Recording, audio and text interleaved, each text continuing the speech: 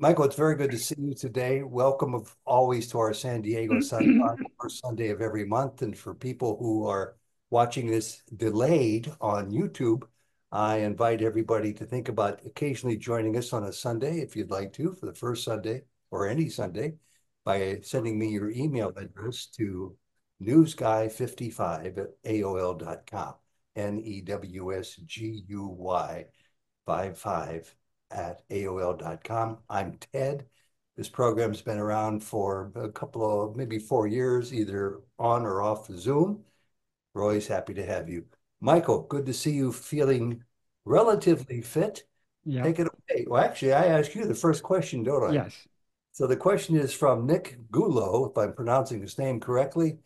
And he says, during my ātma-vicāra practice, I feel like I go through many, many days of serene calmness, but then my mind will suddenly grow quite agitated, latching onto this and that for days on end. Is this normal? That's question number one. And number two, that follows up quickly. Also, during these periods of serenity, wild things in the world, almost comical things, they are so unexpected, will arise as though trying to pull me back for a reason. Is this my mind manifesting tests, maybe opportunities for growth? Michael. Um, the question, is this normal? Yes, it is. This is the nature of the mind. The mind is ever fickle, ever changing. Sometimes it will be calm, sometimes it will be agitated. But none of these things need concern us. Because in Atma-vicāra, self-investigation, we are not investigating anything that is changing or appearing or disappearing. We're investigating that which alone is permanent. What is permanent is our own being, our existence. I am. So our sole aim in Atma-vicāra is to remain focused on this fundamental awareness, I am, the awareness of our own existence. And this is the one thing that never changes. It ever remains. It shines in waking, it shines in dream, and it shines in sleep. It means we shine in waking, we shine in dream, and we shine in sleep. We, as the fundamental awareness I am. That is what alone is real. That is what we should be concerned about. If we attend to the mind will always be changing. The mind means, no, I'm not talking about, when we talk about mind, we have to be careful because mind consists of two elements, basically, the subject and all the objects. The subject is ego, the first thought, I.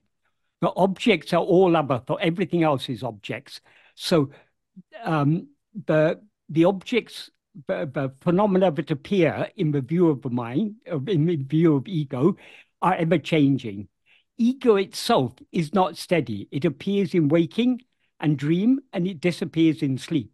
So none of these things are permanent. What is permanent is only the reality of ego. That is, ego is the adjunct conflated awareness. I am this body. I am such and such a person. I am Nick. I am Ted. I am Michael. I am whoever. That is that is ego. In that ego, what is real is only that fundamental awareness I am. So in Atma-vicāra, we are trying to hold on to that fundamental awareness I am. To the extent to which we hold on to that, the adjuncts will drop off. So let the mind be calm, let the mind be agitated. It doesn't matter. That is the nature of the mind to go through. Its mind is always changing. Let the mind be. That is not, so long as we are attending to the changeable mind, we are not doing Atma-vicāra. Atma-vicāra is attending to that which is ever unchanging, ever immutable, unchangeable, namely our own being. So that is what we should be concerned about. And regarding the second part of the question, also during these periods of serenity, wild things in the world will arise as though trying to pull me back. Is this my mind manifesting tests or opportunities for growth? And that is, so long as we allow our attention to move away from ourselves towards anything else, everything else is just a manifestation of our vasanas, our Vishaya vasanas. That is, all phenomena are what are called in Sanskrit as Vishayas. Vishayas means objects or phenomena. The seeds but sprout as these phenomena are called Vishaya vasanas. That's our own inclinations to experience things other than ourselves. So things will be constantly appearing and disappearing. It need not concern us. Whatever appears is not our concern. To whom does it appear? That is what we need to be focused on. To whom do all these things appear? To me. So we focus on the I to which everything else appears. So yes, whatever may appear, we can take it as an opportunity for growth. How is it an opportunity for growth? If we allow our attention to go after what appears, we are missing that opportunity. If instead of allowing our attention to go after what appears, we hold on to that which is ever shining, never appearing or disappearing, namely our own being, we are thereby taking the opportunity to grow spiritually. So yes, in a sense, we can say whatever appears, it's an opportunity for growth. But how is it an opportunity for growth? So long as we attend to those things, we are missing the opportunity. What we need to attend to is our own being. Or in order to turn our attention away from whatever appears back towards our own being, we should constantly bear in mind that the pointer, the clue that Bhagavan gave us, to whom does this appear? Whatever may appear, to whom does it appear? Whatever appears, it appears only to me. So we try to turn our attention back to that me. The me to which everything appears is ourself as ego. But when we turn our attention back to ourself, we are letting go of other things and we're holding on to the fundamental awareness I am. So to the extent to which we attend to the reality of ego, namely our own being, to that extent will ego subside. So this is a very, very powerful clue that Bhagavan has given us, to whom. Whatever appears, to whom does it appear? That doesn't mean we ask the question, to whom does it appear? We turn our attention away from whatever appears back towards ourselves, the one to whom it appears. So if our attention is fixed on ourselves, whatever be the state of mind, whether it's calm or agitated, that won't concern us. In fact, to the extent our attention is fixed on ourselves, ego and therefore the mind will subside and calmness will result. But we are not looking for calmness. We're not looking for anything that appears or disappears. We're looking for that which is permanent, that which is ever shining, namely our own being. So I hope that is an adequate answer to that question. It is, as far as I'm concerned, it's perfect. Nick is not here. I can't see anybody because we have a larger than normal crowd, so it's on a couple of pages. At least he's not on the first page. I'll send it to him, though. I'll tell him that it'll be on YouTube. So thank you for answering those two questions. Want to go on to the question number Yes. two? Okay. From Charles Cook. This has been a while ago since he sent it in. I was happily surprised to see it today when it showed up on the list that you sent me and the order of the questions. Michael, he says, this is an author. There is an author named Michael Langford who has provided a unique means of turning within. I believe he's a strong Ramana person too. Michael, you have commented on this in a blog post. This Michael Langford is the author of this book, which I just bought a while ago, and I'm finding it fascinating. Langford basically has the person shut his eyes and focus on their everyday, ordinary awareness. If thoughts arise, one is to simply let them pass and try to notice. Try to notice awareness, watching awareness. That's a phrase that's repeated 100 times. As I recall, he says, you commented positively on this approach in the blog post. Michael, could you please expand on your thoughts regarding this particular approach? Is this akin to comments by Sadhu Om in the Path of Sai Ramana, where he uses the analogy of the reflected light from a broken shard of mirror in a dark room that leads one to the pervading light of the sun? Yes. One thing you misread there, the path of Sri Ramana, not the path of Sai Ramana. Oh, okay. My fault. Yeah, no problem. Firstly, what Michael Langford has provided is not a unique means of turning within. It is just one way of describing the practice of self-investigation. There's nothing unique about it. Bhagavan also, in some places, describes the practice of self-investigation in similar words, but and this isn't the way Bhagavan generally describes the practice, because there are various problems. That is, awareness watching awareness, this term that Michael Langford has coined, this is a correct description of the practice if we understand it correctly. But as always with words, words can be understood differently in different ways. And to talk of awareness watching awareness is not the most direct way to describe this practice. What is the natural name? In this context, I assume that what Michael means by awareness is what is aware, because the term awareness is used in many different contexts. So we need to raise awareness about human rights. We need to raise awareness about environmental justice. That's one way in which awareness is used. Because awareness can mean, generally when we talk about awareness, we're talking about awareness of something. That is not the sense in which it's meant here. In this context, awareness means what is aware. What is aware? Or who is aware? I am aware.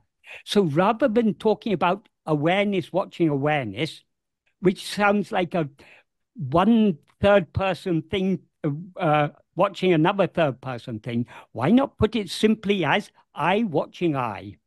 That's much more direct way of saying it, because the natural name of awareness in the sense of what is aware is I.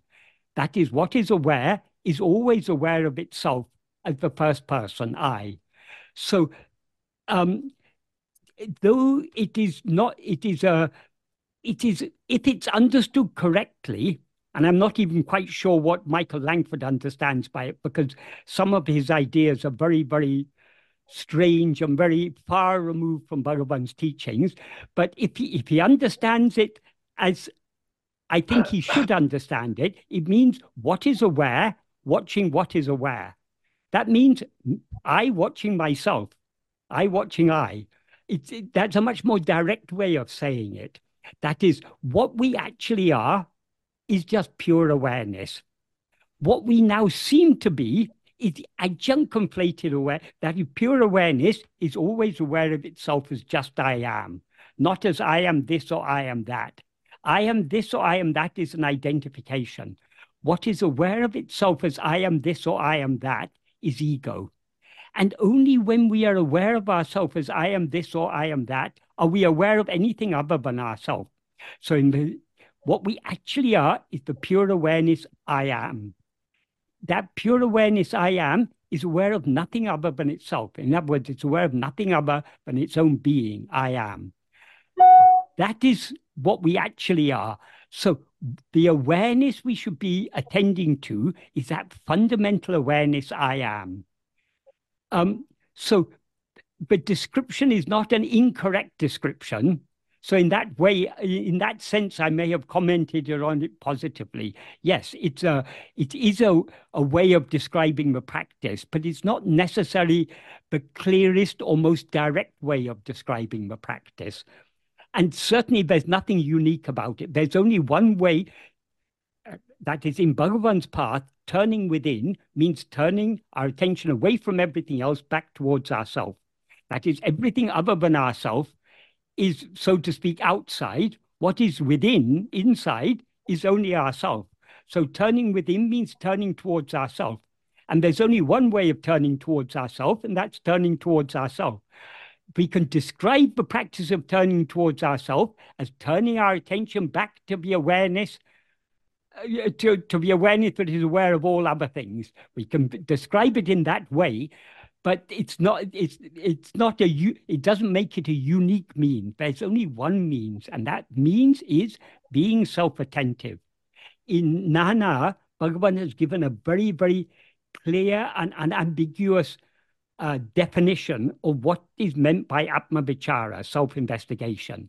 He says, um, the name that is okay, exactly how it's expressed in Tamil. The name ātma-vicāra is only for always keeping the mind always keeping the mind on oneself. That's the closest way, the most literal translation of it. When he says the name ātma-vicāra is only for this, that means this. What is ātma-vicāra a name for? It's a name only for the practice of always keeping our mind on ourselves. Keeping our mind on ourselves means keeping our attention on ourselves. So, in other words, the practice of self-investigation is nothing other than self-attentiveness. In self-attentiveness, what is attending to what? We ourselves are attending to ourselves. Since we are awareness, we can describe it as awareness watching awareness, but that's a rather roundabout way of describing it. Secondly, Charles, in this question he wrote, Langford basically had the person shut his eyes and focus on their everyday ordinary awareness. Firstly, shutting our eyes is unnecessary. Are we aware I am only when we shut our eyes? No, whether our eyes are open or shut, we're always aware I am. So shutting the eyes is unnecessary. Even if the reason people shut their eyes when they're trying to turn within is to avoid being distracted by any sights. But even when we're not distracted by sights, we're distracted by signs, sounds, or sensations or something. Even if we block out all the five senses, close all the five senses, metaphorically speaking, we are still distracted by our own mind. So closing the eyes is unnecessary. It doesn't matter whether our eyes are open or closed. What matters is that our attention is not going out through the eyes or the ears or even through the mind. It's not going out towards the thoughts or anything else. Our attention should be going within. That's back towards ourselves. So closing our eyes is unnecessary. And when it is said, focus on their everyday ordinary awareness, what is meant by everyday ordinary awareness? It's a rather ambiguous term. What is everyday ordinary awareness? What we need to focus on is the fundamental awareness I am. That is, before we can be aware of anything other than ourselves, the first thing we are aware of is I am.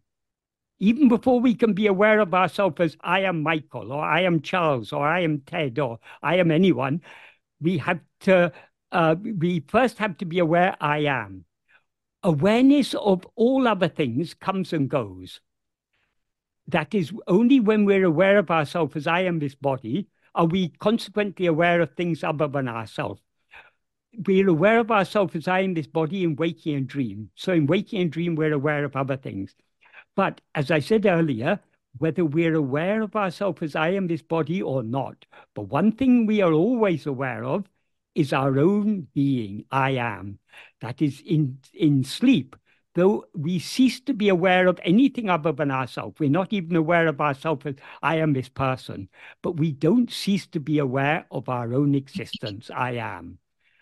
And that is why when people often say, no, when I'm asleep, I'm completely unconscious.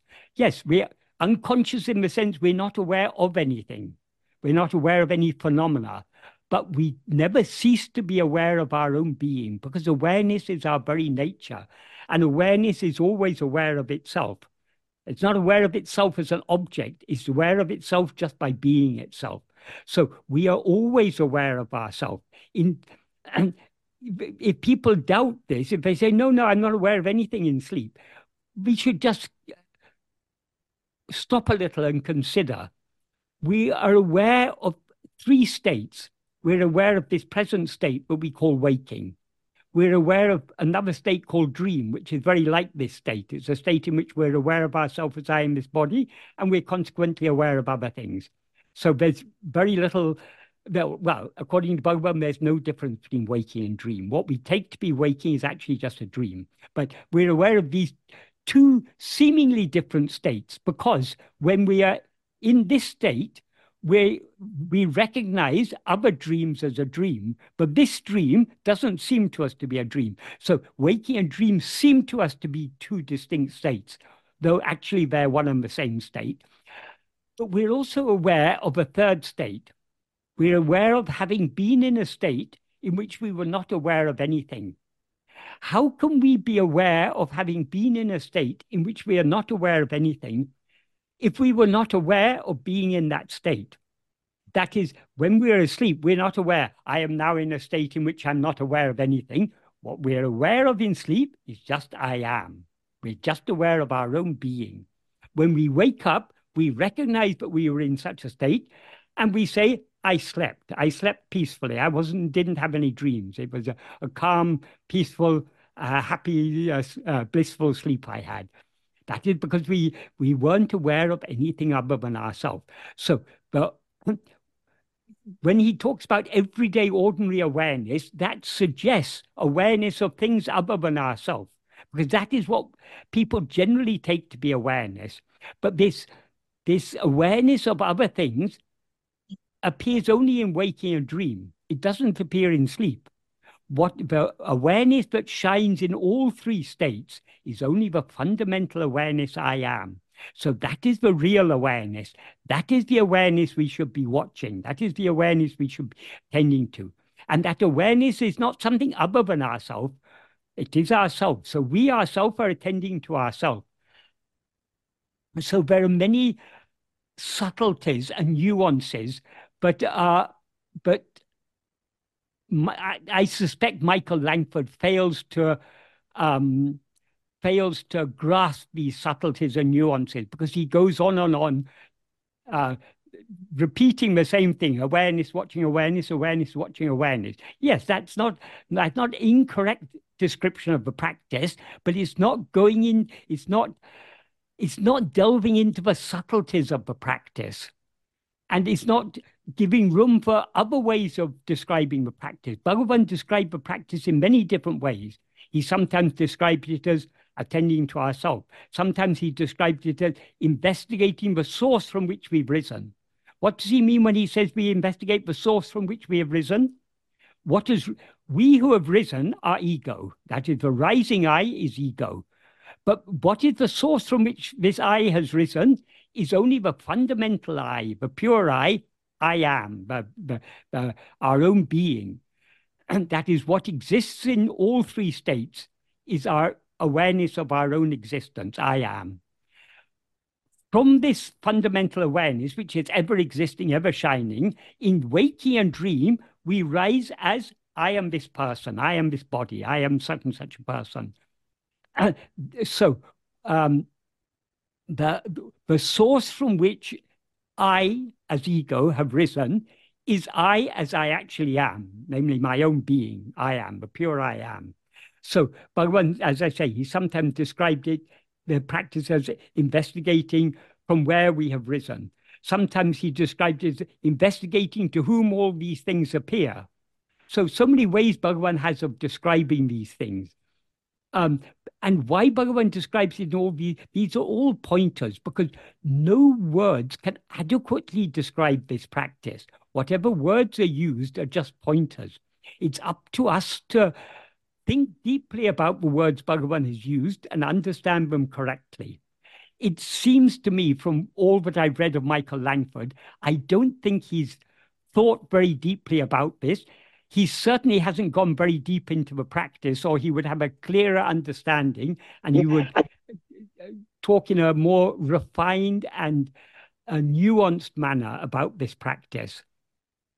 So what he says is not wrong, but it's certainly not unique, and it's not necessarily the best way of describing the practice. Regarding the final question, is this akin to comments by Sadhu Om in the Pathasri Ramana, where he uses the analogy of a reflected light from a broken shard of mirror in a dark room, but leads one to the pervading light of the sun? That is, this analogy that Sadhu Om uses is an analogy to clarify the practice. So it's the same practice talked about, but Sadhu Om is going much deeper into what the actual practice is. That is, the analogy he uses is the broken shard of mirror is not in the dark room. The broken shard of mirror is outside, but it is reflecting the light of the sun into the dark room. So if we're in the dark room and we see that broken shard of mirror, sorry, and if we're in the dark room and that broken shard of mirror reflects the light of the sun into the room, we can use that reflected light of the shard of mirror to try and see things in the dark room. That's one way of doing it. Or if we're interested in where this light is coming from, we can turn our attention not towards the things that are illumined in the room by that reflected light. We can turn our attention back to the reflected light itself. And if we follow that reflective beam of light, that will lead us out into the sunshine, and then we will see the light, though it's reflective from the mirror, it's not actually coming from the mirror, it's coming from the sun. This is a nice analogy for understanding the relationship between the awareness that is called mind or ego and the real awareness that we actually are. The mind or ego is a reflected light. It's not the original light. It is the adjunct, that is the original light is the pure awareness I am. That is the sunlight. The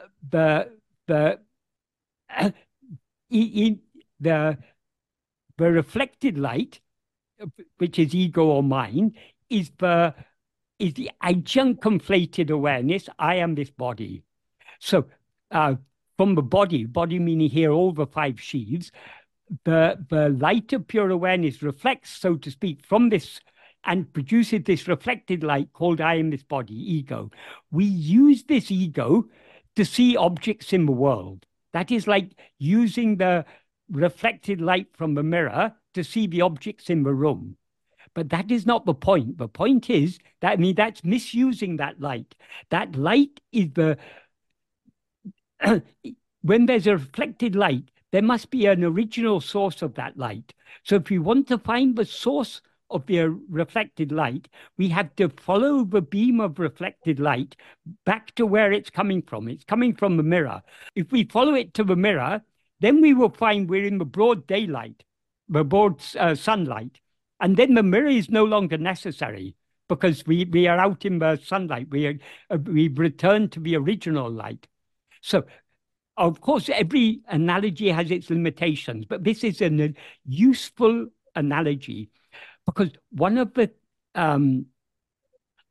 questions people often ask Bhagavan in this self-inquiry, which is the I that we have to investigate? Is it ego or the real I?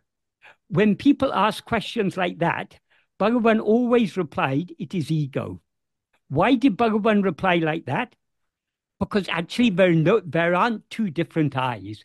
But so long as people ask that question, they haven't understood that. We can illustrate this with another analogy. Supposing we're walking with Bhagavan in the dim light of dusk along a path going through a forest, say, and we see something in the dim light ahead of us lying on the path.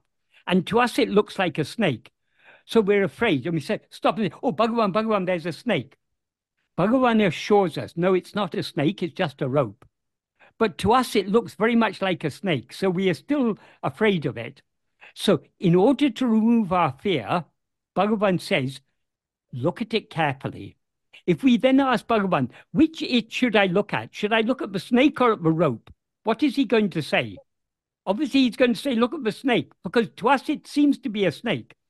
But if we look at the snake carefully enough, what do we see? Oh, it's not a snake, it's just a rope.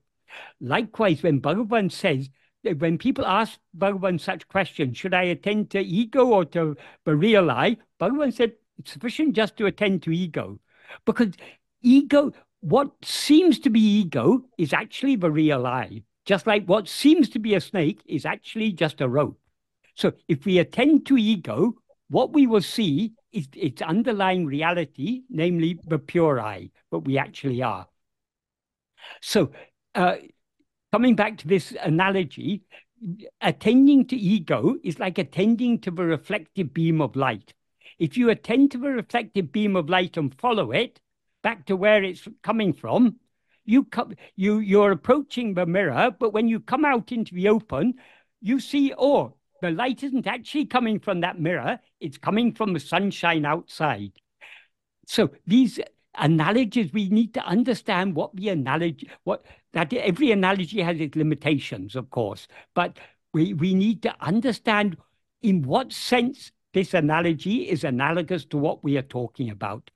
So this is just, Sadhu Om used this analogy to clarify, to give us a deeper understanding of this practice, because the more deeply we the deeper and more subtle our understanding of the practice, the deeper we'll be able to go in the practice. So, yes, it is akin to this analogy. What Michael Langford is his favorite term, awareness watching awareness, is a description of self-investigation, but Sadhu Om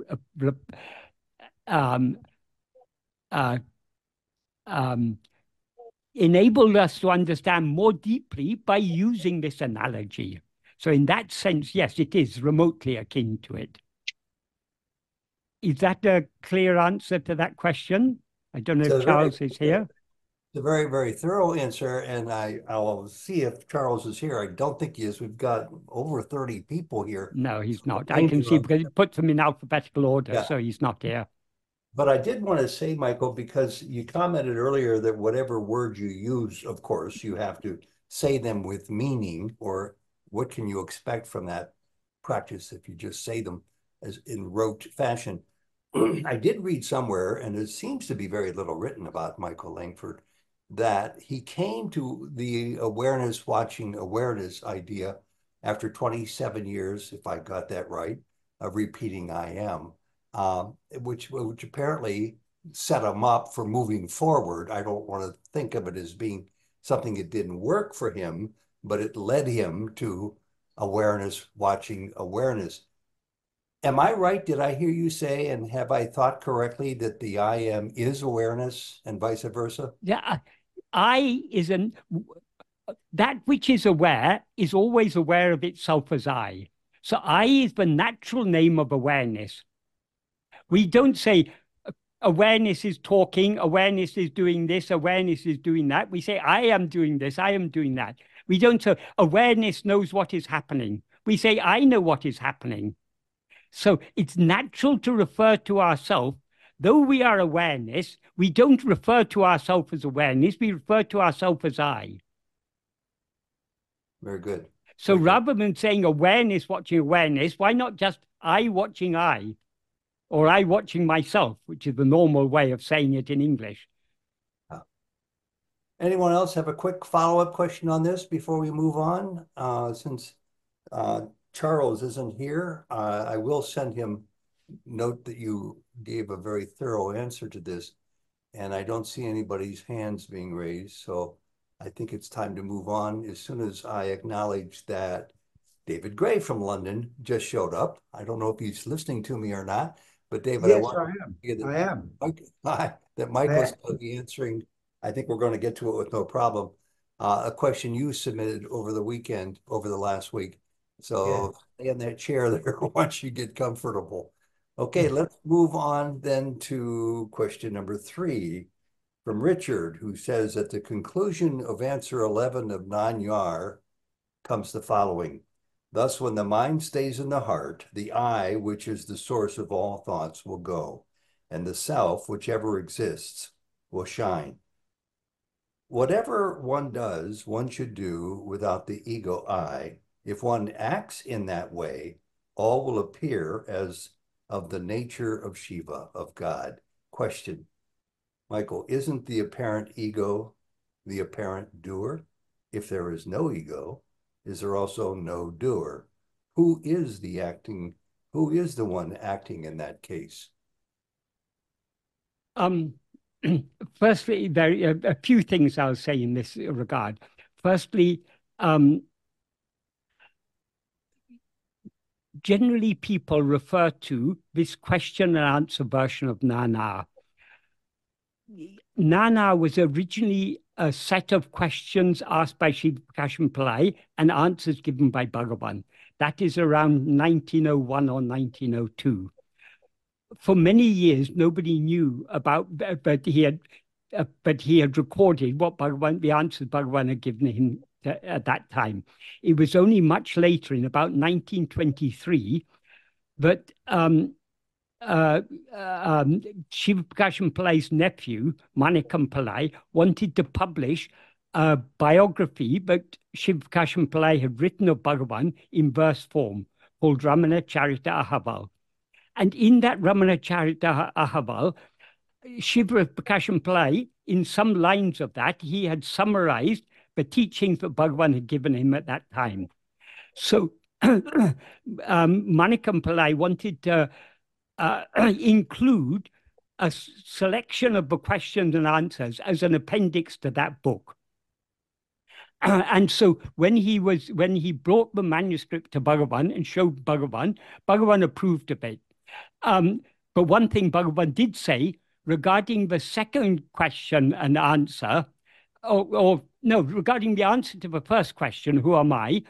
Shiva Prakasham Pillai had added quite a lot of things that weren't said by Bhagavan. So when Bhagavan first saw that, he said, "Oh, I never said this."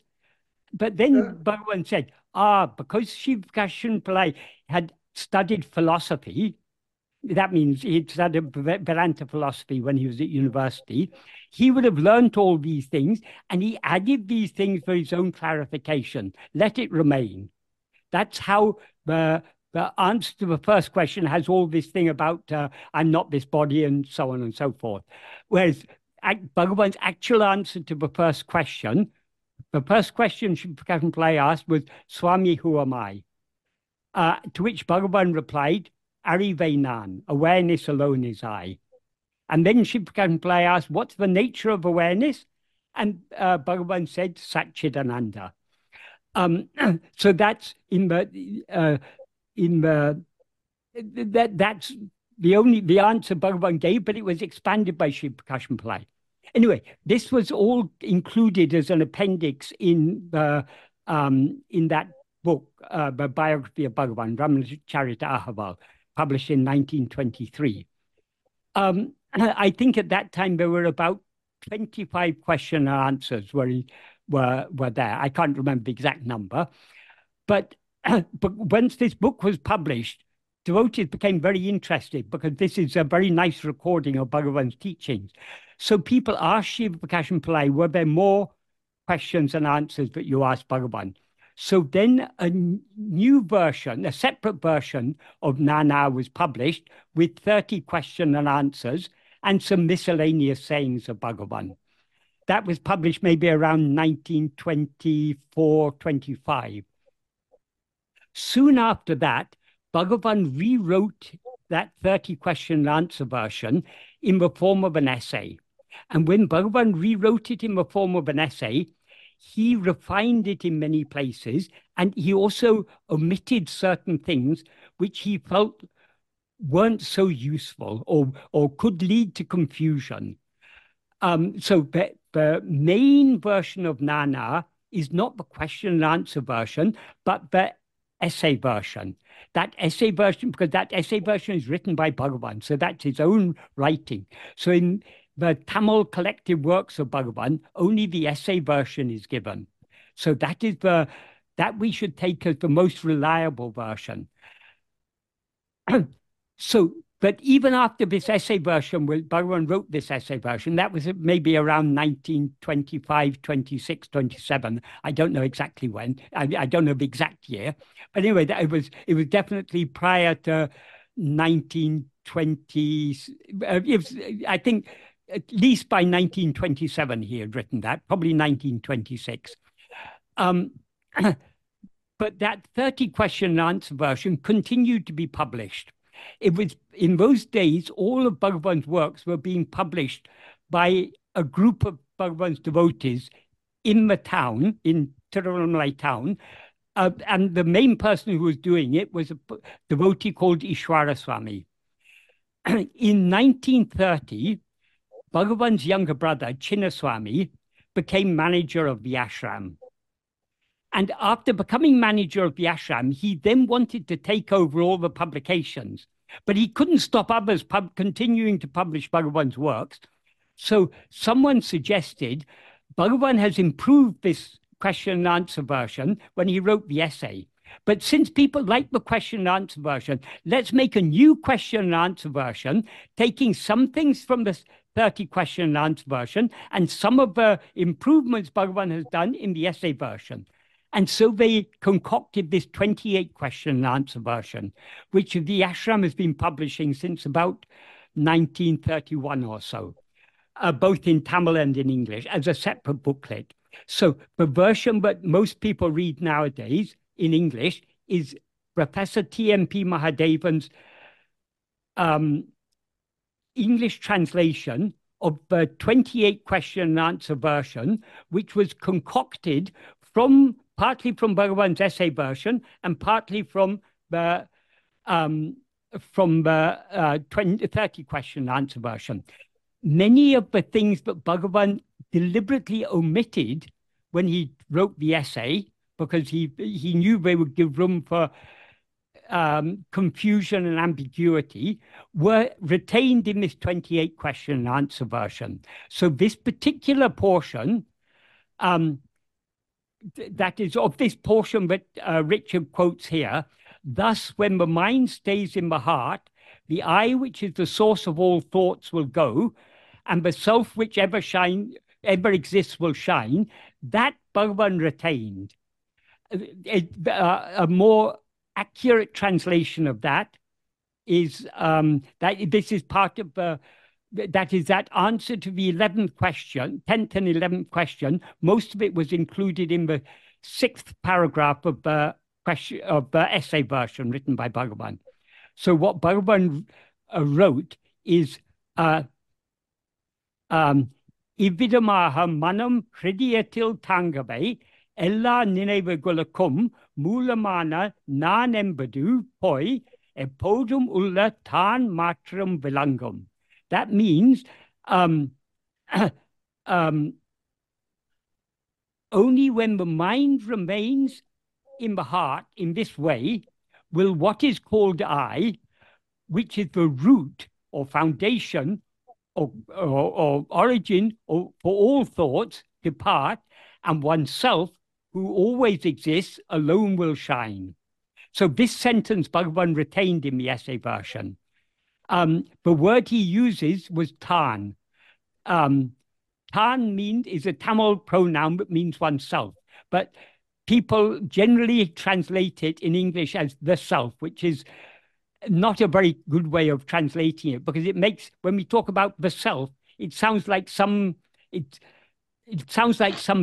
We're reifying ourselves. All Bhagavan said, oneself, whoever exists, alone will shine. But then the next portion, whatever one does, one should do without the egoity I. If one acts in that way, all will appear to be the nature of Shiva. This was part of what Bhagavan omitted. Actually, in the original version, that is in the 30 question and answer version, what was there? Wait a second, sorry, it's very. I've got a very old edition of this 30 question and answer version. I've got a scan of it.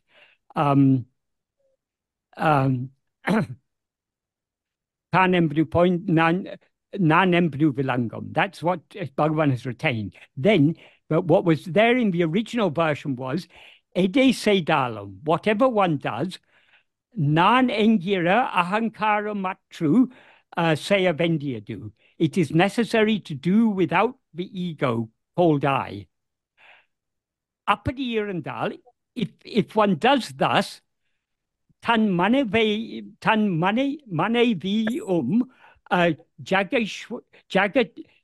jagatishwara pole ton drullavan elam shiva sarupamam. What that means is, if apadirandal, if so, that means if you do like that, it implies one's own wife will appear as the goddess. Jagadishwara means the Devi, the goddess of the universe. Will appear like the goddess of the universe. Elam, everything is the Shiva Swarupa. Everything is of the nature of Shiva. This was an answer that Bhagavan gave particularly to Shiva Prakasham Pillai because of the state of mind he was in. Because Shiva Prakasham Pillai, either at this time or soon after, his wife passed away. And he was in a dilemma whether to remarry or not. So Bhagavan was trying to free him from the idea, from that attachment to the to carnal pleasures, basically, and the idea that he should be married. So Bhagavan says, if you do without doership, then even your wife will appear like Jagdishwari. In the 28 question and answer version, this last bit has been changed. It has been, instead of saying, Bhagavan said, apadi iranda, that means if so, but they've changed that as say dalam, if one does, sorry, they changed it as apadi sedal. If one does, everything will appear as Shiva Swarupa. They abbreviated it, but they still retained what Bhagavan had omitted. The reason Bhagavan omitted this portion is because it was a useful answer to Shiva Prakasham Pillai in his then state of mind. But if we think about it, how can you do, that is, he said, whatever one does, one should do without ego. If we're doing without ego, then that is, so long as we think we are doing, that is ego. What is the sense of, that is the question Richard has asked, is about doership. What is doership? Doership is the very nature of ego. That is, when we rise as ego, we experience ourselves as I am this body, in which the term body, as Bhagavan clarified, refers to all the five sheaths, not just the physical body, but also the life, the mind, the intellect, and the will. All these five together make up, all are referred to as body. So because we identify ourselves as this body and mind, whatever actions are done by mind, speech, or body are experienced by us as I am doing this. Because if I am this mind, then whatever the mind is thinking, I am thinking. Whatever the tongue is speaking, I am speaking. Whatever the body is doing, I am doing. So doership is the very nature of ego. So this, though Bhagavan may have said like this to Shiva Prakasham Pillai, or maybe Shiva Prakasham Pillai understood it, we don't know exactly, but it's not a teaching that can stand up to scrutiny. Because how can you do without doership? The very fact that you're doing means you've got doership. If you don't have doership, then you're not doing. But body, speech, and mind may be doing, but you're not doing. So it's though Bhagavan, the aim of that is one of Bhagavan, I often stressed the need for being free of doership, but being free of doership means being without ego. If we're without ego, we're not doing anything. Because it's only as ego that we feel I am doing. That is, what is doing is the mind, speech, and body. So long as we rise as ego, we experience the mind, speech, and body as I, so we say, I am doing. So long as we feel we're doing anything, The I that feels I am doing is ego. So we can't do without ego. When we're without ego, what remains is only being. So this is not the deepest teaching. So Bhagavan deliberately omitted this in the essay version. Um, so it's important to understand that's why knowing the history of these things and knowing the importance of the essay version rather than the question and answer version is very relevant here. Regarding the Richard's question, isn't the apparent ego the apparent doer? Yes. Um, if there's no ego, there's also no doer. Yes. But to say if there's no doer, ego, who is saying if there is no ego? The one who is saying if there is no ego is ego. So long as we are aware of anything other than ourselves, we who are aware of that are ego.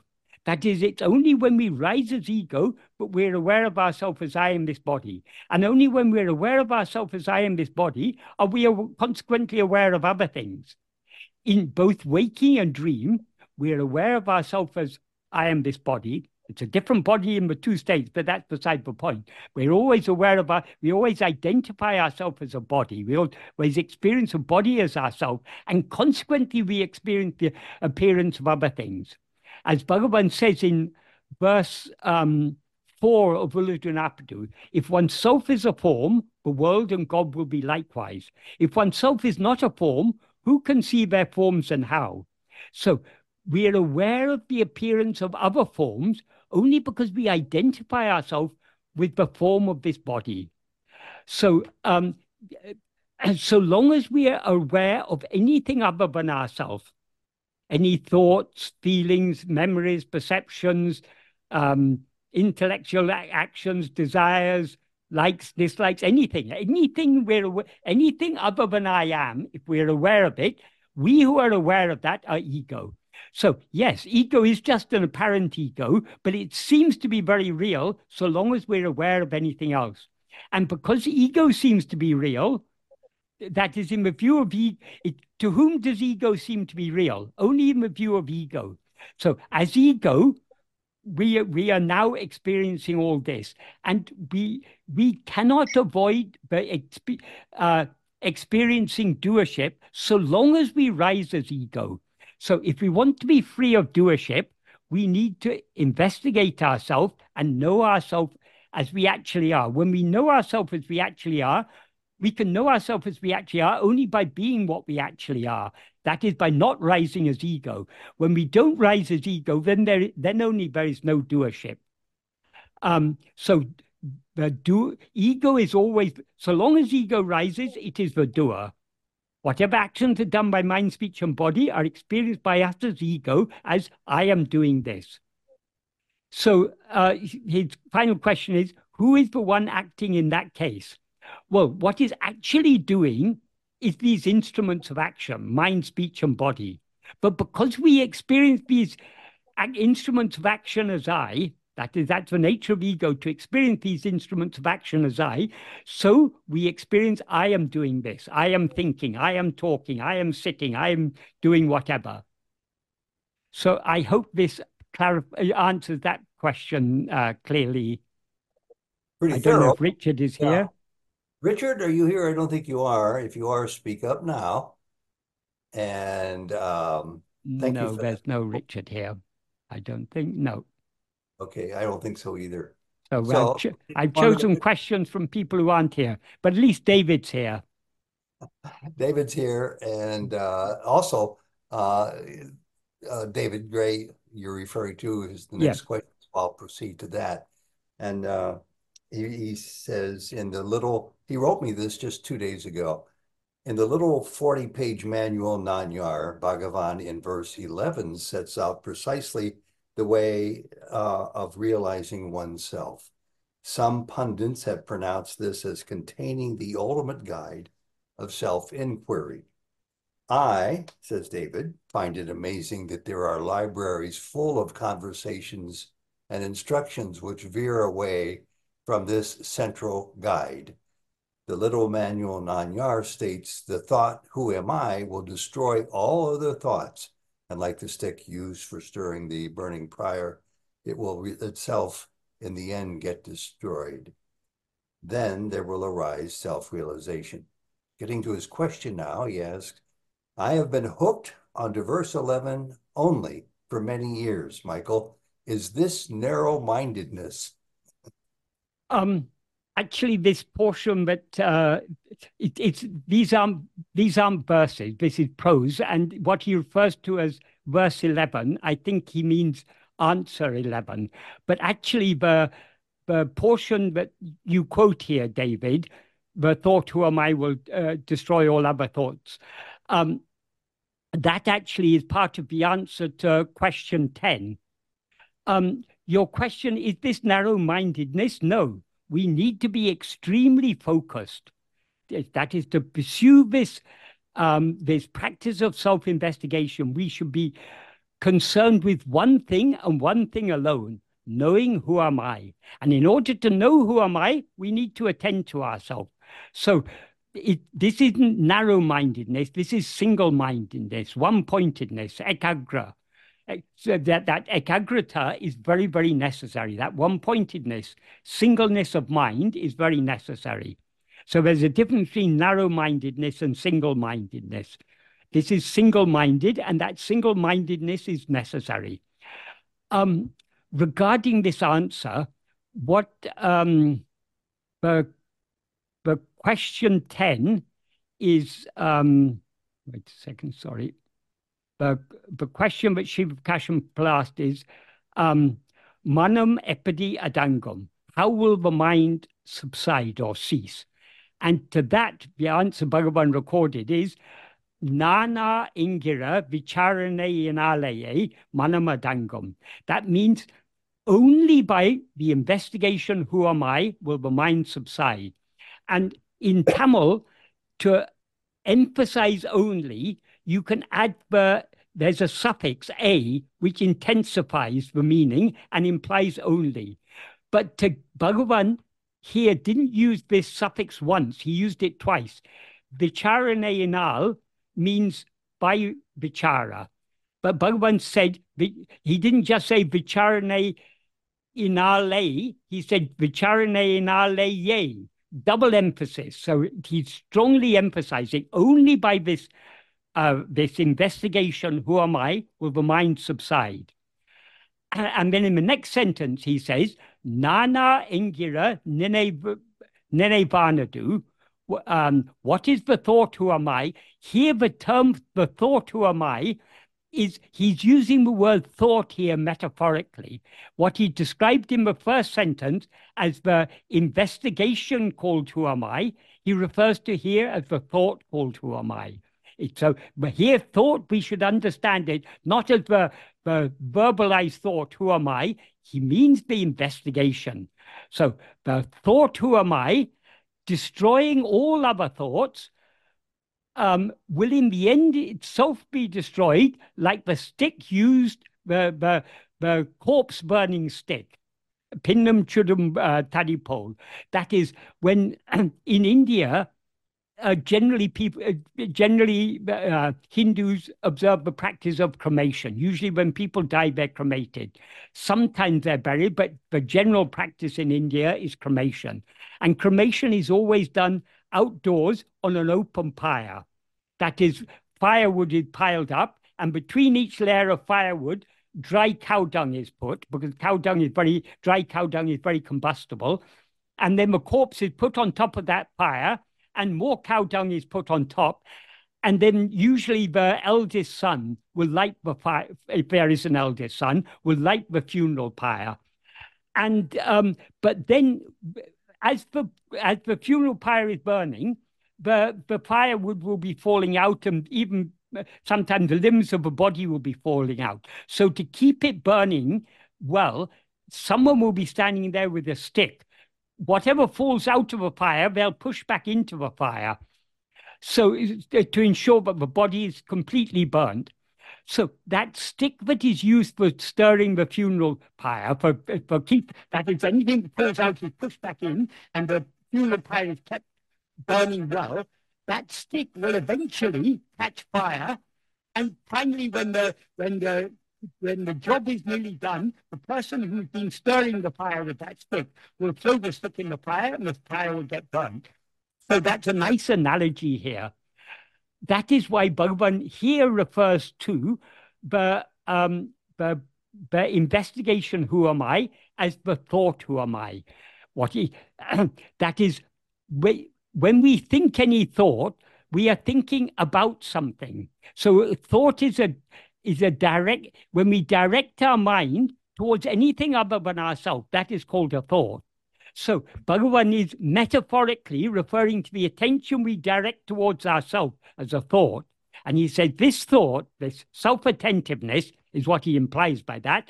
It will destroy all other thoughts, and in the end itself will be destroyed. That is, the effort to attend to ourselves is necessary until all other thoughts, including the root thought ego, is destroyed. Once the root thought ego is destroyed, the effort to attend to ourselves becomes unnecessary. It's burnt like along with all the other thoughts. And what then remains is what alone actually exists. So Bhagavan, in this question and answer version, Bhagavan ended by saying, Pirahu Swarupa Darshanam Undahum. Swarupa Darshanam literally means seeing one's own real nature.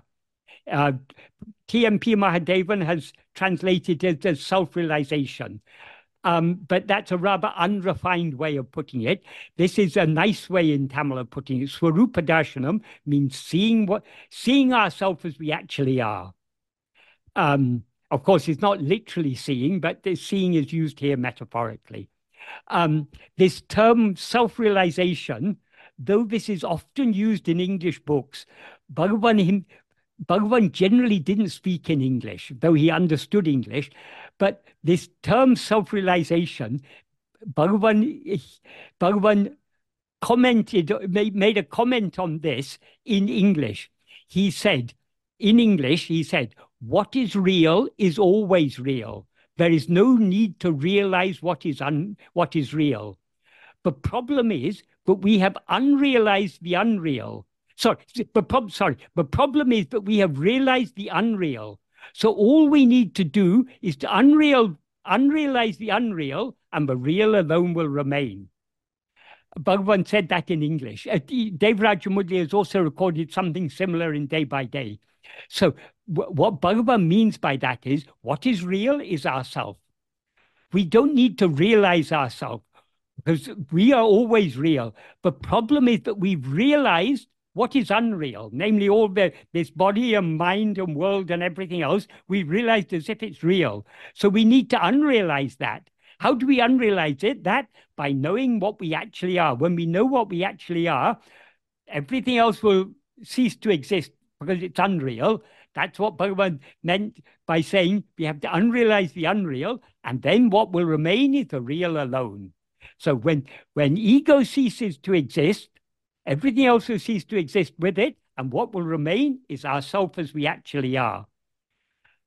So this is a very nice description of the practice of self-investigation. In the essay version, this comes at the beginning of the 6th paragraph. And that sentence, then Swarupa Darshanam will arise. He didn't include that here, because that came in an earlier paragraph. He talked about Swarupa Darshanam in the 3rd paragraph. But this 6th paragraph, as you say, David, this is Bhagavan very clearly explains here what is the practice of self-investigation. I will read at least the first half of this paragraph, because this is such useful guidance on the practice of self-investigation. He begins by saying, only by the investigation, who am I, will the mind cease. The thought, who am I, destroying all other thoughts, will itself in the end be destroyed like a corpse burning stick. That we've discussed already. Then he goes on to say, if other thoughts rise, this is coming from this portion he took from the answer he gave to the 11th question in the question and answer version. If other thoughts rise, without trying to complete them, it is necessary to investigate to whom they have occurred. What does he mean when he says, if other thoughts arise? According to Bhagavan, as he said in verse, in the fourth paragraph, that's 2 paragraphs earlier, he said the world is nothing but thoughts. He said, if we remove all thoughts, and how does he put it? Sorry. He says in the fourth paragraph, he says, when one looks, excluding thoughts, solitary, there's no such thing as mind. Therefore, thought alone is the nature of the mind. And then he goes on to say, excluding thoughts, there is not separately any such thing as world. So the world is nothing but thoughts. And later on in the 14th paragraph, he says it even more succinctly. He says, Jagamembadu nenebe. That means what is called the world is only thoughts. So in what sense does Bhagavan say the world is only thought? That is, when Bhagavan uses the term thought, he's referring to all mental impressions or mental phenomena of all kinds. The world is nothing but a series of perceptions, and perceptions are just mental impressions. That is, the mind has impression of sights, sounds, tastes, smells, and tactile sensations. If you remove all these impressions, there's no such thing as world. So according to Bhagavan, the world is nothing but mental impressions. So when he talks about thoughts, he's meaning it in the broad sense for all types of mental phenomena or mental impressions. So when he says if other thoughts rise, he means if anything appears, whatever it may be, if any phenomenon appears, without following it, when he says without trying to complete them, he means without following the thought, it is necessary to investigate to whom they have occurred.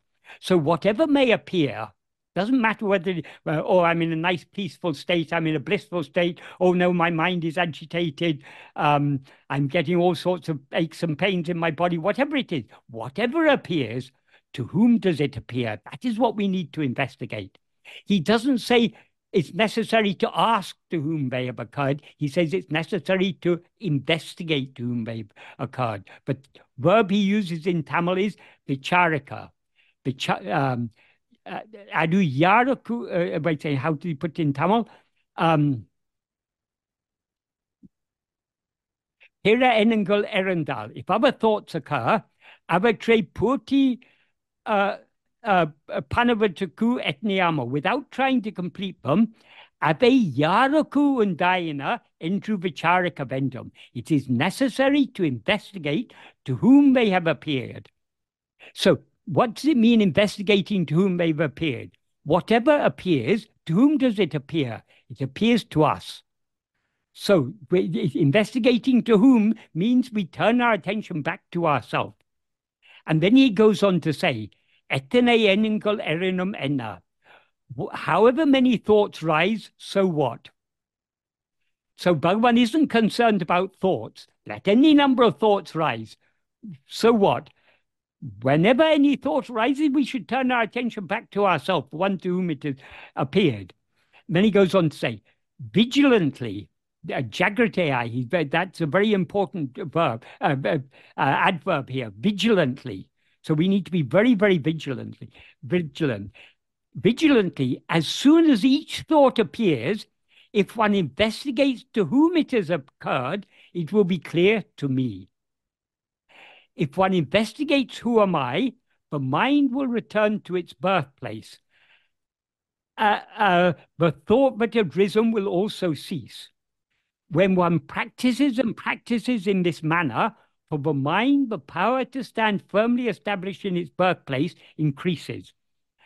So what's he mean here? When he says vigilantly, as soon as each thought appears, if one investigates to whom it has occurred, it will be clear to me. So it doesn't matter how many thoughts appear, to whom have they appeared? To me. We turn our attention, in other words, that what he implies there when he says if one investigates to whom it will be clear to me, he means whatever may appear, it's appearing to me. So we should turn our attention back to ourselves. And then he says, if one investigates, who am I?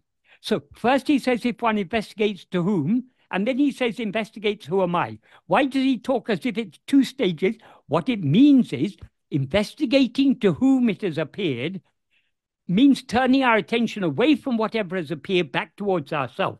So investigating to whom is the turning of our attention back to ourselves. And then he says, if one investigates who am I, that means having turned our attention back to ourselves, we need to hold on to that self-attentiveness. So having turned our attention back to ourselves, if we then hold on to that self-attentiveness, the mind will return to its birthplace. What does he mean by the birthplace of the mind? The birthplace is the source. The source from which the mind arose is ourself. That is the pure awareness I am. And then he goes, and he also adds, the thought that had risen will also cease. Why will the thought cease? Because thoughts cannot stand without our attending to them. Thoughts appear only in our awareness.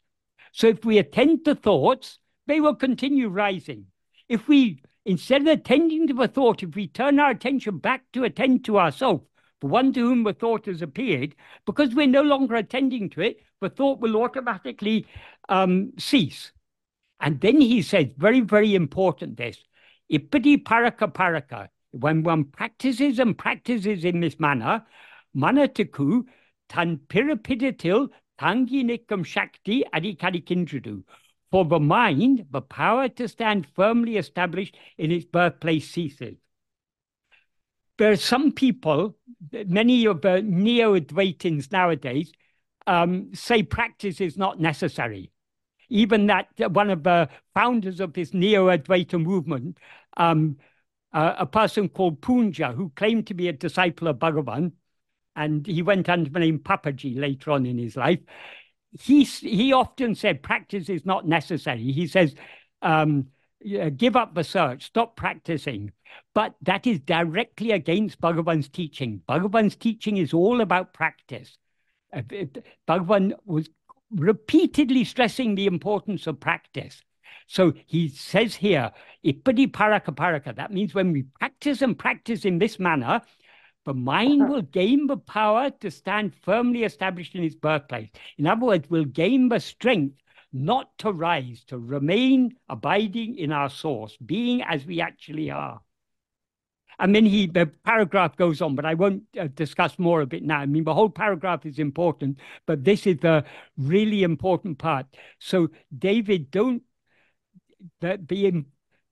importance of this paragraph cannot be overstressed. It is such, I mean, the whole of Nana is full of so many very, very useful practical clues. And this is one of the very, among many important paragraphs, this is one of them. So don't feel bad about focusing on this alone. This is what we should focus on. But I would suggest, don't focus only on this paragraph. Read the whole of Nana again and again and again, because there's so many very deep and subtle clues and encouragements Bhagavan gives. So that this Nana, it is such a valuable work. It cannot be overestimated what a valuable work this is. So it is good to be single-minded, David. Thank you. Okay, David, totally satisfying answer, I suspect. Yes, thank you. Good. I'm moving along pretty quickly. We normally spend the second hour going to people here live.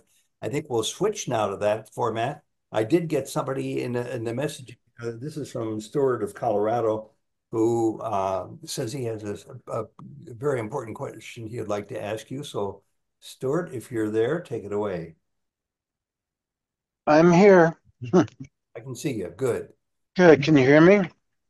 Yes, we can hear you fine. Oh, good. Okay, great.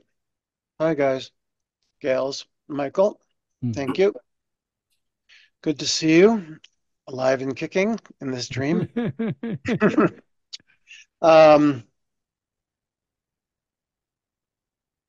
Okay, so you've quoted this to me and others multiple times, that everything that happens is through the will of Shiva. Do you know the quote I'm talking about? Yes. Not a single atom moves but for the... Except by his grace. Yeah. Bhagavan often used to say that. Okay, so Bhagavan, would you say he meant that as a true teaching or as for lesser? No, that's absolutely Okay. true. Okay, so here's my question. If that's true, okay, let's assume it's true, because I know that what he says is true. Given that truth, doesn't that mean, or does it mean, that when an action is taken, either agamya or prabda, agamya is the right word there? Yes. Okay, agamya or prabda, that is the will of Shiva. Yeah, well, okay. You see what I'm saying? Yeah, I get what you're saying, but here this saying, not even an atom moves except by his grace. It's like almost like a proverb in Tamil. So Yeah. Bhagavan often said this. Bhagavan often said, whatever is destined to happen will happen. We cannot change it. Like he wrote in the note for his mother. That which is never to happen will not happen, however much effort is made. That which is to happen will happen, however much obstruction is made. Iduve tinnam, this is certain, Bhagavan said. Right. So we need to pay close attention to what Bhagavan says there. Whatever is not going to happen is not going to happen, however much effort we make. Why does he add in there, however much effort? Because okay, there is because the ego can attempt to obstruct or encourage things that are meant or not meant to happen. Yes. That is, ego can act under the sway of its vasanas. Yes, its vasanas are the ego's will. Yes. So how does that square with nothing happens but for the grace of Shiva? Okay. Is ego other than Shiva? No. Ultimately, nothing is happening except by his grace. But when we rise as ego, that is our real nature. We alone, we are Shiva. There's nothing other than Shiva. Yes. We alone exist as Shiva. There's no other thing. So everything that appears is just an adjunct that has no existence. So since we alone exist, we are infinitely free, because there's nothing other than ourselves that can limit our freedom. So our real nature is infinite freedom. When we rise as ego, we limit our freedom. That is, as ego, because we are limiting ourselves, we are limiting our freedom. But as ego, we always have a limited freedom. Bhagavan often talked about Icha Kriya Swatantra. That's actually a compound of two things. There's Icha Swatantra. Swatantra means freedom or independence. Icha means will. So Icha Swatantra is the freedom or independence of will. But Kriya Swatantra is the freedom or independence of action. Bhagavan generally spoke about these together because they go hand in hand. If we had no freedom of will, freedom of action would be meaningless. So we have freedom of will. We can want whatever we want to want. So we can act, and we can act however we want to act. No. Obviously, our actions are limited. I may want to fly in the sky like a bird, but I can't do that. So, but let's take it out of the realm of the dream impossible. But anything I'm making an important point here. Our freedom of will is unlimited. We can want whatever we want. Yeah. But our freedom of action is obviously limited because of the limitations we've set upon ourselves by rising as ego. Yeah. But we have this freedom of will and action. It's when we misuse this freedom of will and action, that is called agamya. But hold on. Let me ask the question, because you just made a step there. Yeah. Okay. We don't have unlimited freedom of action. We have unlimited freedom of will. Yes. Is that correct? So we don't have unlimited freedom of action. Well, even our will is in a sense limited. The sense in which it is limited is that our will consists of vasanas. Right. So Or ego. yeah. So we seem to be limited by our vasanas. We have certain inclinations, but vasana, the important thing to understand about vasanas are inclinations. Yes. So we are never compelled to follow our inclinations. We may be inclined to follow our inclination. Yes. And as Bhagavan says, the vasanas rise in countless numbers like ocean waves. Right. So but all the activity of the mind and everything we experience, it's all the play of our vasanas. Yes. The whole world is a projection of our vasanas. So the vasanas are constantly playing, but the vasanas often are pulling us in different directions. For example, supposing we're we have a habit of smoking. We have a very strong inclination to have a cigarette, but we also have a strong inclination to avoid having a cigarette, because we know if I smoke this cigarette, every cigarette I smoke, I'm increasing my chances of getting lung cancer and being unhealthy. So I like to smoke and I also like to be healthy, but two likings are going in opposite directions. So we're constantly faced with a choice. Do I smoke or do I not smoke? Sometimes we may be swayed by the vasana to smoke. Sometimes we may be swayed by the vasana to avoid smoking. So the freedom we have is to be swayed or not swayed by any particular vasana. So we are always free to choose which vasanas we allow ourselves to be swayed by. So that is where our real freedom lies. Okay, but so our freedom does seem to be limited by the vasanas, in the sense that why we allow ourselves to be swayed by our vasanas. Because our vasanas are our likings. When we are swayed, if I'm a habitual smoker and I allow myself to smoke, it's because I like to do so. Or it could be an aversion, something you don't want to experience. Yeah. It could be. There are limitations on our will, but those limitations are all internal limitations, because our will is pulling us in many different directions. Okay. That is why we need to be one-pointed in our will. We need to focus. We need to have one thing and one thing alone, to surrender ourselves to Bhagavan and thereby to know and to be what we actually are. That should be our sole will. But now we have so many vasanas dragging us in so many directions. So our will is in one sense unlimited, but in another sense it's limited by its own internal conflict, so to speak. Okay, so in that case, is he disputing the idea? Are the vasanas Shiva's will or not? No, but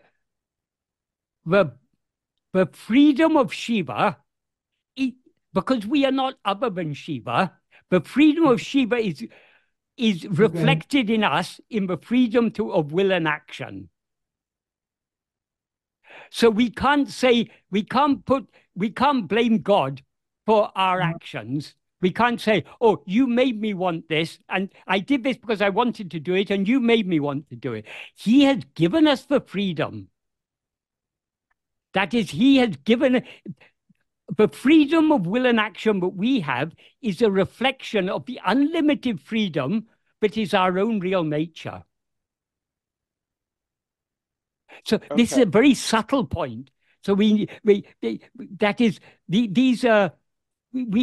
to have a very subtle understanding of this, because if we simply say, oh, everything is Shiva's will, yes. Bhagavan once said, when someone was saying everything is Shiva's will, Bhagavan said, yes, if you surrender your will to Shiva, then everything is Shiva's will.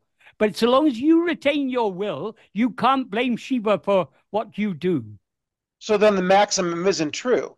It is still true in a very deep sense, but the freedom that we have is a reflection of that infinite freedom of Shiva. Wait, hold on.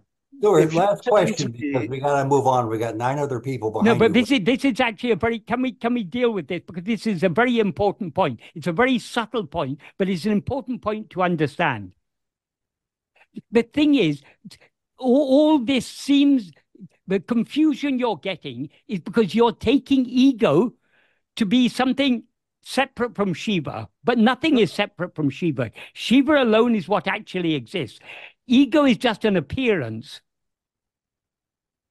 So the limited freedom that we have is a reflection of the infinite freedom that is our own real nature, which is Shiva. yeah, okay. It's very difficult for us to get our mind around this because our intellect is a limited instrument and we're trying to understand something which is beyond limits.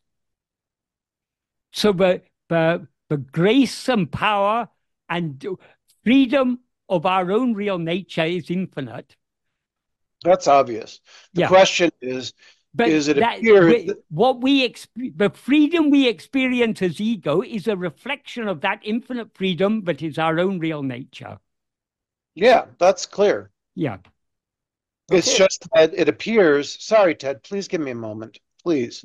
It appears that we can take actions that are not aligned with yes, but only because he permits us to. We can have a vicāra, we can act on our vicāra vasanas and not act on sattvasana. Yes, we have that freedom. We have that freedom. Yeah. But that freedom comes from the source of that freedom is the infinite freedom that is Shiva, our own real nature. Okay. All right. We are misusing the limited freedom we have been given. We are misusing. Okay. Yeah. All right, Michael. There's not enough time, and Ted's interrupting, so I'll give up. Yeah. Well, I interrupt only because I know that there are people who come here once a month on Sundays to ask questions. And so I don't want to be unfair to anybody here and make it, because we've done this in the past where sometimes it becomes a two-person back and forth for. But I hope what Stuart is asking is a very valid point, and it's an important point to understand because many people have a confusion about this. Yeah. Many people think, oh, Bhagavan has said everything is predestined, therefore we have no freedom of will. That is a misunderstanding of what Bhagavan's teachings are very, very deep and very subtle. So it's important for us to understand these things. Yeah. So what Stuart is asking is a very, very important point. Yeah. And you made that very clear, I think, numerous times. So it's appreciated by all of us. I'm going to move on now to the Robert Douglas. I mentioned your name earlier that we were going to get to your question and we didn't. So I want to take this time now for you to ask it personally of Michael if you want to. If you don't, we'll hold it for another week. No, certainly. Yeah, I'm here. I'm just trying to pull it up. Where did I send it to you? I'm sorry, I would have been prepared a little bit better. Here we go. That is not it. I Michael, got it. Yeah. Yeah, you've got. Why don't you just respond to it? I think perhaps the second part of it may be easier. Okay, I'll read what you have written. Okay. Within the philosophical context of Advaita Vedanta, the ego is the dreamer, not the universal self. So when the ego is dreaming and then awakens, the dream characters were not real. Advaita Vedanta, can I just add my own comment here? This is what Bhagavan has taught us. What Bhagavan has taught us is Advaita Vedanta in its very purest form.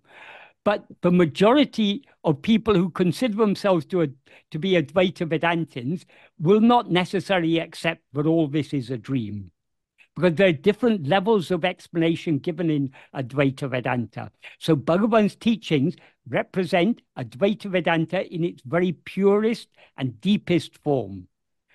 But I'll continue what you had written. Advaita Vedanta argues that the waking state is similar to the dream state in that in both cases, the illusory ego was projecting itself into multiplicity in both. This is where I get confused. The one ego projects a dream world and a waking world by the power of Maya.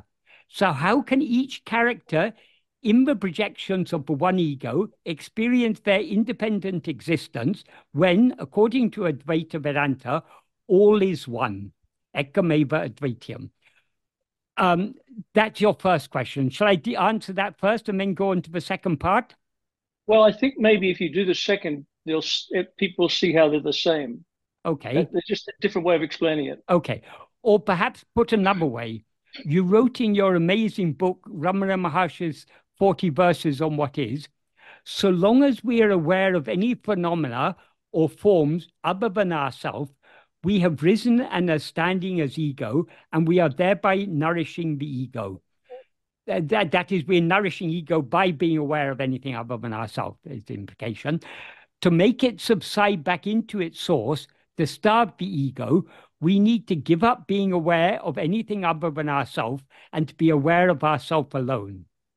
And then you ask, who is the we and ourself? Okay, for we and ourself, there is only one. We are one. They're not two selves. They're not two eyes. The one eye, in its pure form, is just our mere being. I am. But when it's mixed and conflated with adjunct, that same I appears as what is called ego. So, but we who have to attend to ourselves, obviously our ego. But what we have to attend to is what we actually are, namely our own being. So we don't always have to distinguish.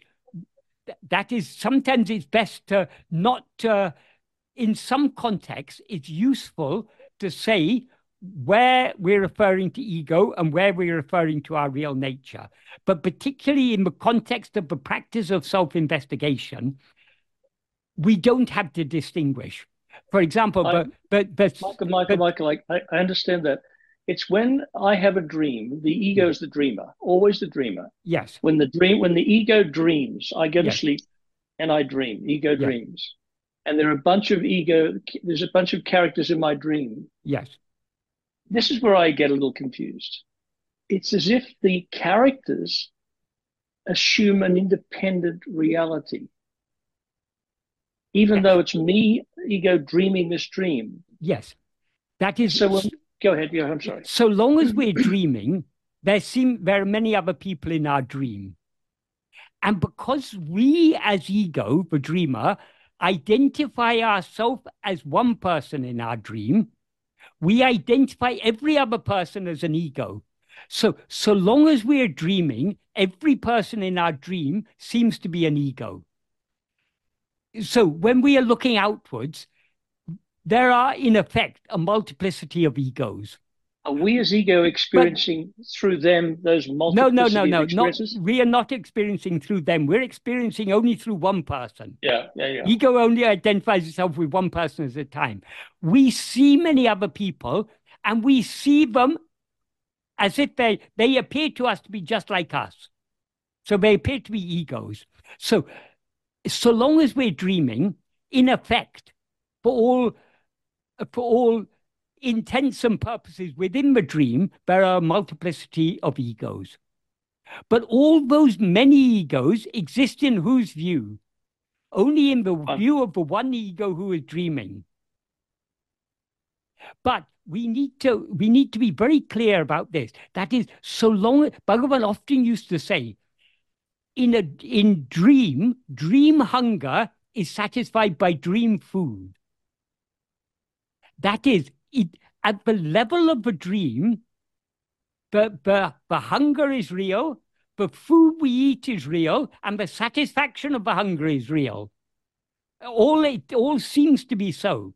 So just as real as our hunger is, and the satisfaction of our hunger by eating that dream food, so real are all the other people in the dream. Why this is very important. What is actually real is only ourselves. When we dream, whether in a dream we have while asleep at night or this present dream, what is actually real is only ourselves. But we always identify ourselves as a person. Because we are real and we identify this person as ourselves, this person seems to us to be real. And since this person is a part of the world, the whole world seems to be real. So now the person you seem to be, Robert, seems to you to be perfectly real. And just as real as Robert is Michael and Ted and everyone else in your life. So we have to act in this world as if there are a multiplicity of egos.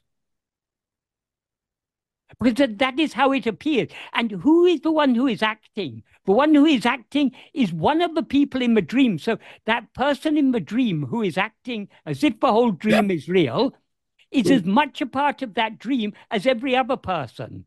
So we shouldn't give more reality to the person we take ourselves to be than to any other person.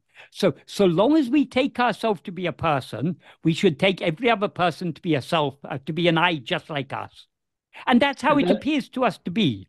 And that's why in conversations like we're having now, yes, there's a sort of a subtle agreement. Yes. That there's you and there's me. Yes, yes. When deep down we know that it's not. That is the idea of solipsism is often ridiculed. And that is one of the common objections to solipsism. People say it's like having a conference of solipsis.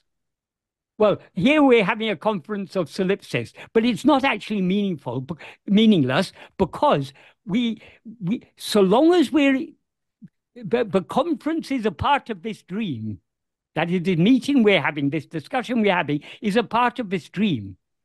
But the Robert and the Michael who are engaged in this action are a part of the dream. But in whose view is all of this? The one who is experiencing all of this, that is the dreamer. Then people say, is that you or is that me? We shouldn't go that far, because we're then mixing up different levels of reality. Thank you, Michael, so much. Thank you. So how I sometimes express it to try and clarify this confusion, but what Bhagavan taught us is metaphysical solipsism. Ekta is metaphysical solipsism. We should not confuse metaphysical solipsism with social solipsism. Bhagavan obviously didn't teach social solipsism. Bhagavan acted in this world as if he's one person among so many other people. He's not actually a person at all, of course. But in our view, Bhagavan seems to be a person. And as that person, he acted as if he's one among so many other people. Because that is the appropriate way to act in this world. It's the only way, because it's all, so long as I experience myself as I am this body, just as real as this body seems to be I, other bodies seem to be other I's. That's why Bernardo Kestrop confused those two. Yeah, he was confusing those two, exactly. Yeah. Thank you. Yeah. Okay. Moving on. Thank you, Robert. I'm glad we could get to that. And another question today that many of us, I'm sure, can relate to. I certainly can myself too. Thank you, Michael. And while we're thanking you, Michael, Sadashiva wrote a comment real quickly. The teachings are beautiful today, and I think everybody agrees. We got a lineup here. I've got a bunch of people in the chat room, but I want to get to Taj Kumar, who's got his hand raised over there. Go ahead, Taj, with your question. Hello, Michael. Hello. I'm right now in Tiruvannamalai. I'm in front of staying there, and I went to that office. Asked, I didn't get a proper answer, so you may answer to me.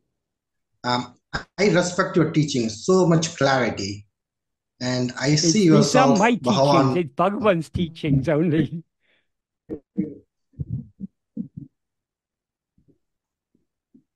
Yes, I see Bhagavan in your form. That's what I wanted to say. So my question is, if I want to donate or my will to the teachings, like what you do, Do you have any suggestion? What we have to donate to Bhagavan is ourself. So that what Bhagavan's teachings are all about is about giving ourselves, surrendering ourselves. So if we want to repay Bhagavan for these precious teachings he has given us, the price to be paid, the Guru Dakshina, is our own ego. We must be ready to give ourselves wholly to Bhagavan. That is what the teachings are all about. Beautiful. Beautiful. Thank you. Thank you so much. And thank you, Taj. I'm glad you could get in there quickly. Michael, we're going to move on to Mats Nygren, who's here joining us today. He has a question about self-inquiry. Mats, where are you? Here I am. There you are. Take it away. Yes, so there was some talk about that today, that there is just one self, so there's no question of which self are we investigating. But something more can be said about that, and because if I am aware that, okay, I'm investigating myself in the sense of ego, that could be taken as therapy, whether I do it by myself or with some therapist. It's not the point here. The point is that I might notice, oh, I seem to have this trauma, for example. Maybe I need to take you, and then I am, you could say, objectifying myself or looking at details on myself. And I have been before that taking that is not what is meant by self-inquiry. But now I would like to hear you expand on this a little bit, or where would the limits be? You know, when there is so to speak too much interest in the ego as a person, as you know, this body with this life and these memories. Right. And when it is too much of that, and when okay. we understand. I understand. Yes. The important thing is to understand is ego is not the person. Ego identifies itself as a person. So now ego is aware of itself as I am Mats. But ego is not Mats. In self-investigation, we are trying to separate ourselves from the person we seem to be. So we need to distinguish what we are investigating is not the person we seem to be. We're investigating the I that is aware of itself as I am this person. So ego is not the person. Ego is the I that is aware of itself as I am this person. That distinction is fundamental. If we don't understand that distinction, then we haven't begun to understand what is the practice. So if I may reformulate, and you're saying no, this kind of idea about therapy, let's say doing it yourself, self-therapy, like I must watch my anger management or whatever kind of, you know, this kind of stuff, that is definitely not self-inquiry. This is something far, far deeper than that. Because anger is something that appears and disappears. It's something other than yourself. We're investigating that which is ever present. We're investigating our own being. Yeah. This is very therapeutic. This is the best therapy of all. But that is a byproduct of it. What we are holding on to is that which is, we are trying to hold on to that which is permanent, that which is ever existing and shining as our own being, I am.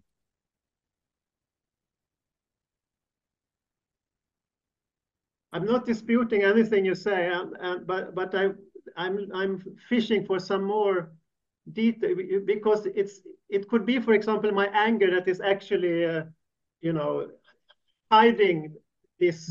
Your anger distracts your attention away from yourself towards whatever you're angry about.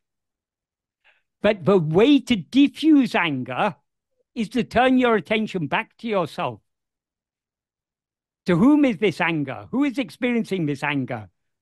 That's not, you don't ask the question, but you turn your attention back to the I who is experiencing the anger.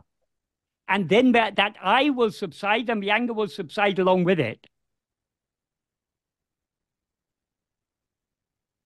And that applies not just to anger, to anything, any desire, whatever it may be.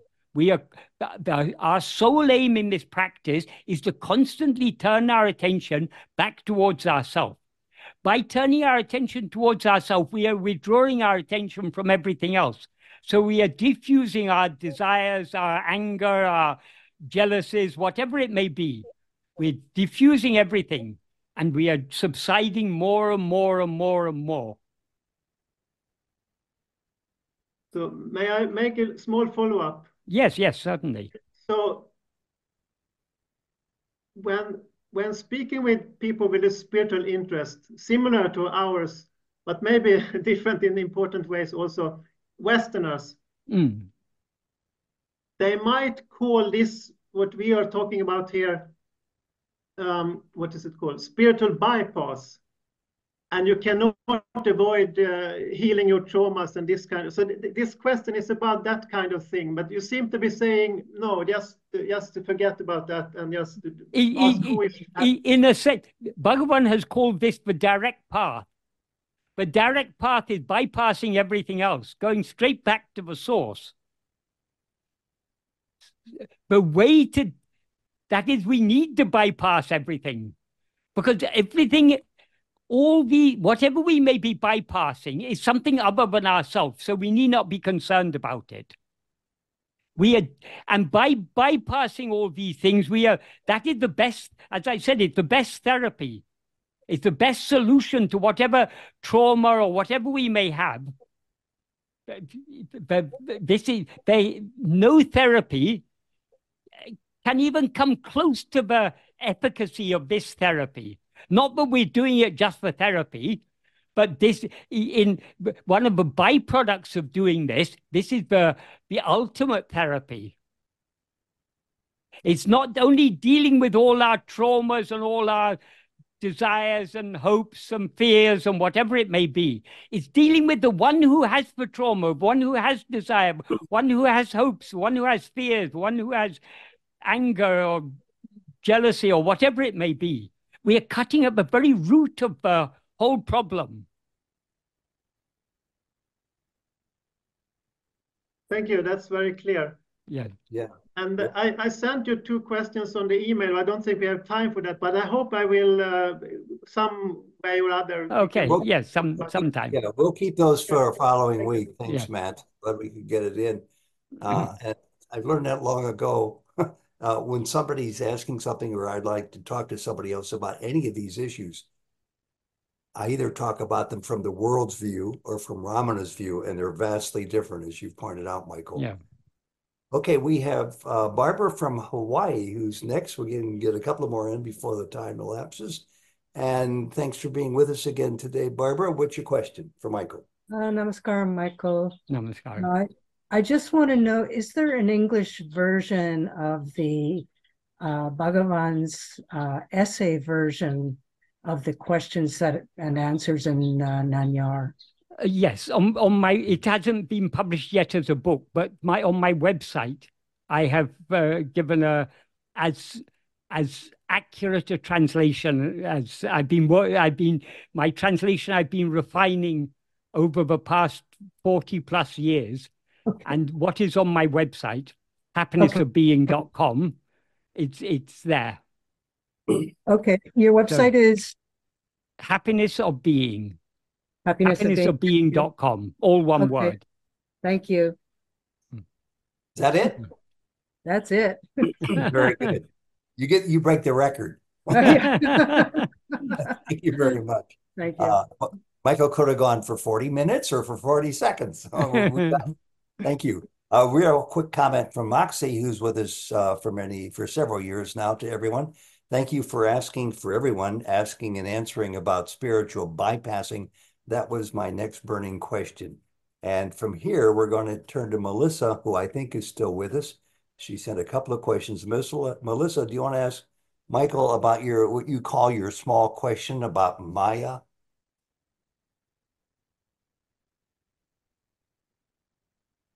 Maybe she's not here.